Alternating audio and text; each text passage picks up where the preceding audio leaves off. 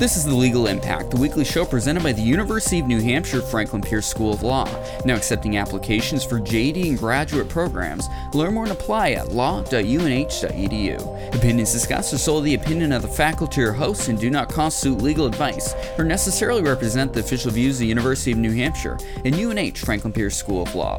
I'm your host, AJ Kierstead, and we're broadcasting from the Intellectual Property Summer Institute, an annual program we host here at UNH Franklin Pierce. You can learn more about the program at law.unh.edu/IPSI. Excited to be joined today by adjunct professor and class of 2010 alum Richard Kurz, who's a partner at Haug Partners, LLP. Welcome to the show.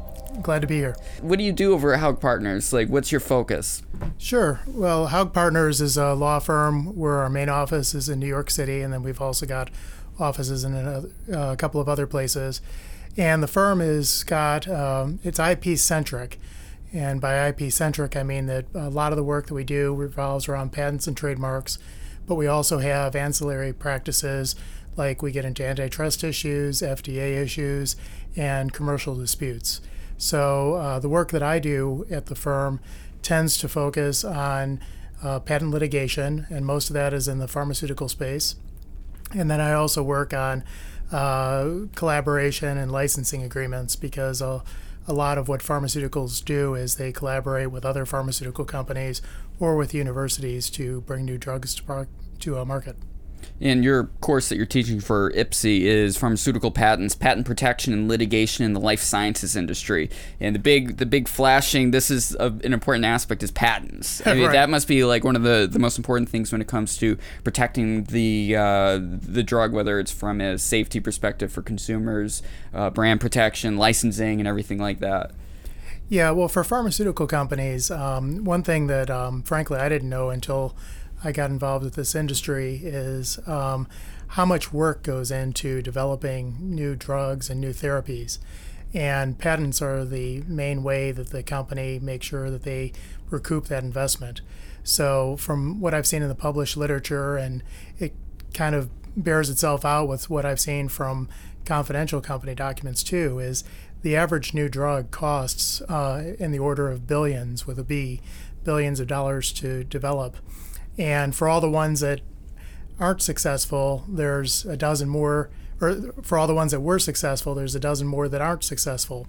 So as a result, companies spend years and years developing a drug, getting FDA approval, and patent rights, which are a right to exclude, are the way that they basically can market the drug for a period of time and recoup that huge investment that they're making. And when it comes to government regulation for such things, unlike a software technology patent or something like that, you deal with all the FDA and various other governmental agencies in order to get something to the point where this patent can be utilized. Yeah, and that's a large part of it too, is that it isn't as easy as just coming up with this idea that, hey, this might be a drug. Once you've come up with that idea, to get approval from the FDA, you have to prove that the drug is safe and effective for use. And to prove safety and efficacy can take, best case a few years, worst case many years. And the safety and efficacy process is first proving that the drug doesn't kill somebody. Yeah. Very important. Then after that, you go through a series of clinical studies, which are called phase 1 and phase 2 trials, to prove to the FDA that the drug has a safety profile, a risk profile that the FDA thinks is worth the benefit of the drug. And of course, you also have to prove that the drug is effective at treating or curing whatever disease, and that process takes years. And it's not uncommon that once you get into the clinical trials that there will be some sort of adverse event or issue that will result in a drug being abandoned. So it's a very important process, and you think about what could happen if you didn't have that process, what it could mean to the public. But as you pointed out, one of the downsides of that is that it does take many years to prove to the FDA that the drug should be marketed, that it is effective and it is safe. So for the pharmaceutical companies, that's part of that investment that they make and that they want to protect with patents. common thing in the realm of law is risk management, which you touched upon a bit in that. I mean, how do pharmaceuticals deal with this risk? What sort of protections do they have to make sure that when they're doing this process, which is very important, we get these life-saving drugs very, very frequently from it, but the chances of someone getting hurt in the clinical studies, the chance that the drug is just completely ineffective, and they've essentially wasted years of research in some instances. How do they deal with that? Yeah, well, pharmaceutical companies, they put a lot of effort into developing clinical trial protocols that mitigate that risk as much as possible. And it isn't just the pharmaceutical company working in a vacuum. They have meetings with the FDA talking about their plans for developing a drug. And they kind of take it in baby steps. So the very first clinical trials tend to be a small number of patients because they're just trying to make sure that the drug has the promise of being effective while having a risk profile that's suitable. And I can explain that what I mean by risk profile in a minute. But and then as time goes on, they go into trials that have larger and larger number of patients. So that way they can prove that once they have a wider population of patients, because there can be, different genetic traits, there can be different race or gender-based traits that might affect the efficacy of a drug. They want to be able to test as many of those permutations as possible so they can bring the drug to market and know that it's going to work. One thing that I touched on that I said I'd come back to is the risk profile. One of the things that the FDA also looks at is what becomes an approvable drug is kind of a sliding scale. So if a drug is going to treat, for instance, cancer, where the cancer is likely to eventually kill whoever's suffering from it, the FDA will allow a drug that has a worse side effect profile than it would for something that cures like a headache. You're gonna have chemotherapy for cancer, not I have the sniffles. Exactly. So a drug that's for the sniffles has to have a super safe risk profile. A drug that can improve the likelihood of a cancer patient living for a longer period of time can have a worse risk profile, because at the end of the day, what the FDA is looking for is how can they treat more and more patients and make their lifespans increase under that circumstance. So there's a lot that goes into developing a new drug and also making sure that it's appropriate for the disease that it's trying to treat. That this might be more in the realm of pharmaceutical business as opposed to what we're talking about. I'm not really sure, but with this risk, the high risk pool, usually it's a lot less people that would be in it. I mean, how do these pharmaceutical companies justify that financial risk that comes from only treating a small amount of people? Obviously, we don't want a cancer patient to be spending $5 million for a treatment, if at all possible. Yeah, and that is one of the trade-offs that goes into it. And, with a lot of these diseases, they're referred to as rare diseases. Mm-hmm. And as a gross generalization, it isn't, the whole story. A lot of the easy to treat diseases, there's already cures because the patient population was big enough that a lot of companies and organizations put effort into curing them. A lot of the future of medicine is really treating those rare diseases, mm-hmm. because there are a lot of diseases out there where there either isn't a cure or the treatments that are out there aren't really what anyone wants. But as you pointed out, those rare diseases have a smaller population. So there is a trade-off in terms of the cost of the drug versus the population. And that's one of the things that's actually kind of playing out a little bit with genetic treatments. So there's a lot of gene therapies that are under development right now, where the gene therapies are a way to potentially cure some really devastating genetic disorders. But one of the things that both the companies and FDA are really struggling with is, how do you price these drugs, because they cost a lot of money to develop. And if it's something where, you treat a patient, for the disease and it really is effective and gets rid of the disease, well, once you cure that disease for a patient, you basically have to recoup the whole investment, whereas other drugs might be something that you take, once a day for the rest of your life. And that's something that drug companies and insurance companies and the governments around the world are really dealing with, is how do you deal with that?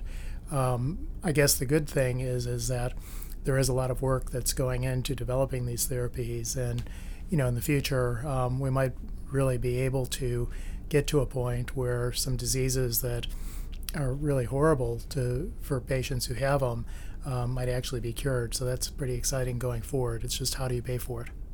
And one of the ways that drugs ultimately become less expensive is biosimilars and generics. So how complex is it from a patent perspective to go into that realm as a pharmaceutical company? So there's actually two very different scenarios. For generic drugs, there's a statute called the Hatch-Waxman Act that was originally enacted in 1984. And the Hatch-Waxman Act enabled quicker transitions from branded drugs to generic drugs, and that's in what's called the small molecule space. And that system has been very robust and has really brought a lot of drugs to market much sooner than they would have, either because the generics can prove that the patents protecting the branded drug are either invalid or not infringed, or what often happens is the generic and the branded company will reach some sort of a compromise and settle a litigation with the settlement including an earlier launch date for the generic, so they don't have to wait the full life of the patent.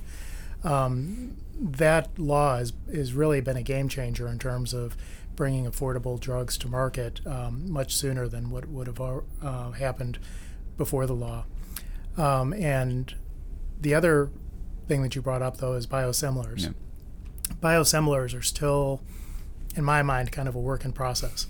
Can you define what biosimilar is? Yeah, so whereas a small molecule drug, what you think of as a traditional brand or generic type drug, those are drugs that can be synthesized chemically.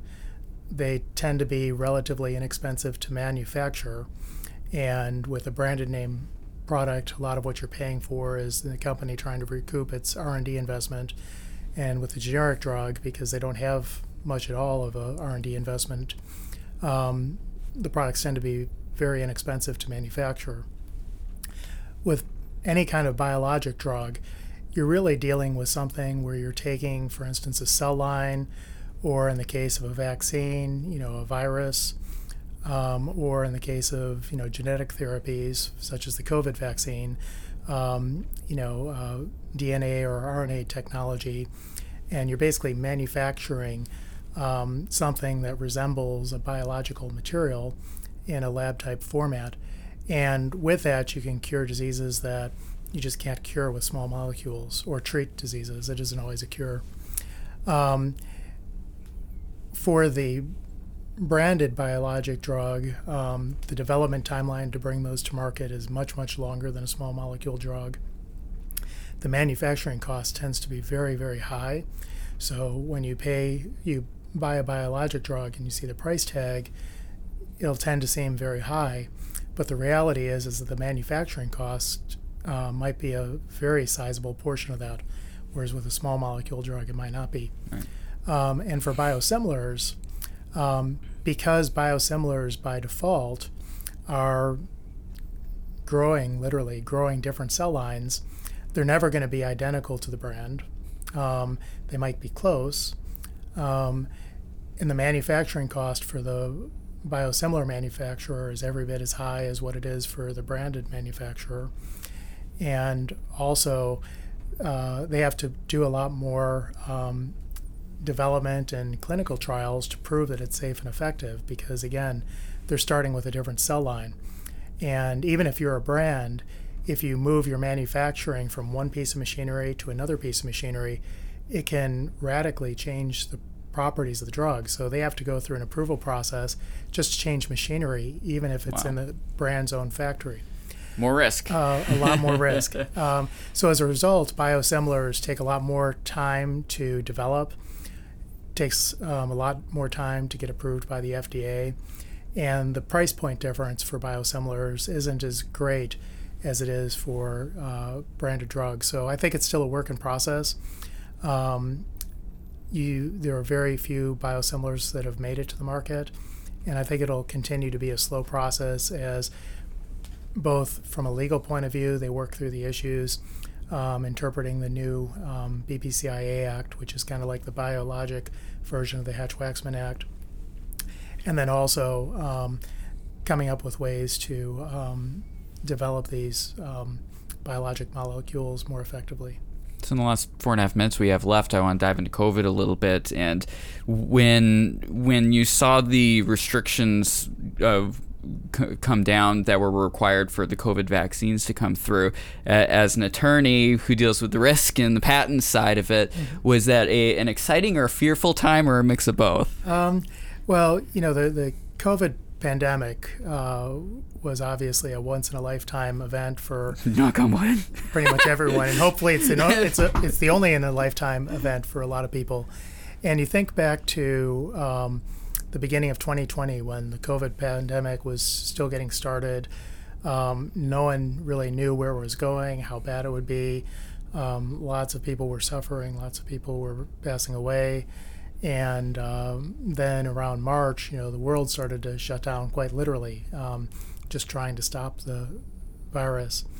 And I guess the good thing is that from that, vaccines were developed at a very fast rate, using technologies that were already being developed for other kinds of viruses, such as the influenza, or even there were cancer treatments and all that. And a lot of companies were obviously very incentivized to work with each other to develop the new vaccines.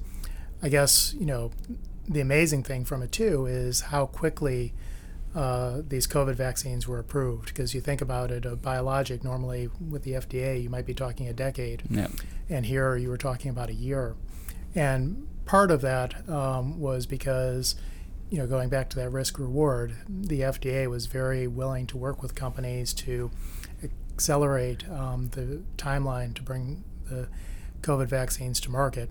But in reality, the population as a whole really was kind of like one big clinical trial. Right. Once the vaccines were introduced. And, there were definitely risks involved in, trying this new therapy, because I believe it's true that it was the first mRNA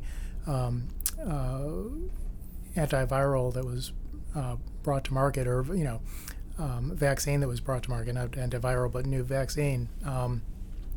But the reward is that there is no cure for COVID, and people were really wanted to stop the pandemic. So it was a very interesting time in history, and so far it's worked out much better than I think probably most people expected. But it's hopefully the start to reducing the severity and likelihood of more shutdowns in the future. Do you expect Project Warp Speed and the various aspects to it, any parts of it, to reform the current system that's in place to get drugs to market? I don't know about that. And from a policy standpoint, the FDA tends to be, and I think rightfully so, tends to be very risk averse, because you think about it, if you have a new drug or biologic that comes to market that fails spectacularly, the cure might be worse than the disease. Mm-hmm. But I think that with the framework that was used for this, at least, the FDA and the companies who dealt with it have probably learned a lot about how they could accelerate the progress when they have something like a pandemic come up.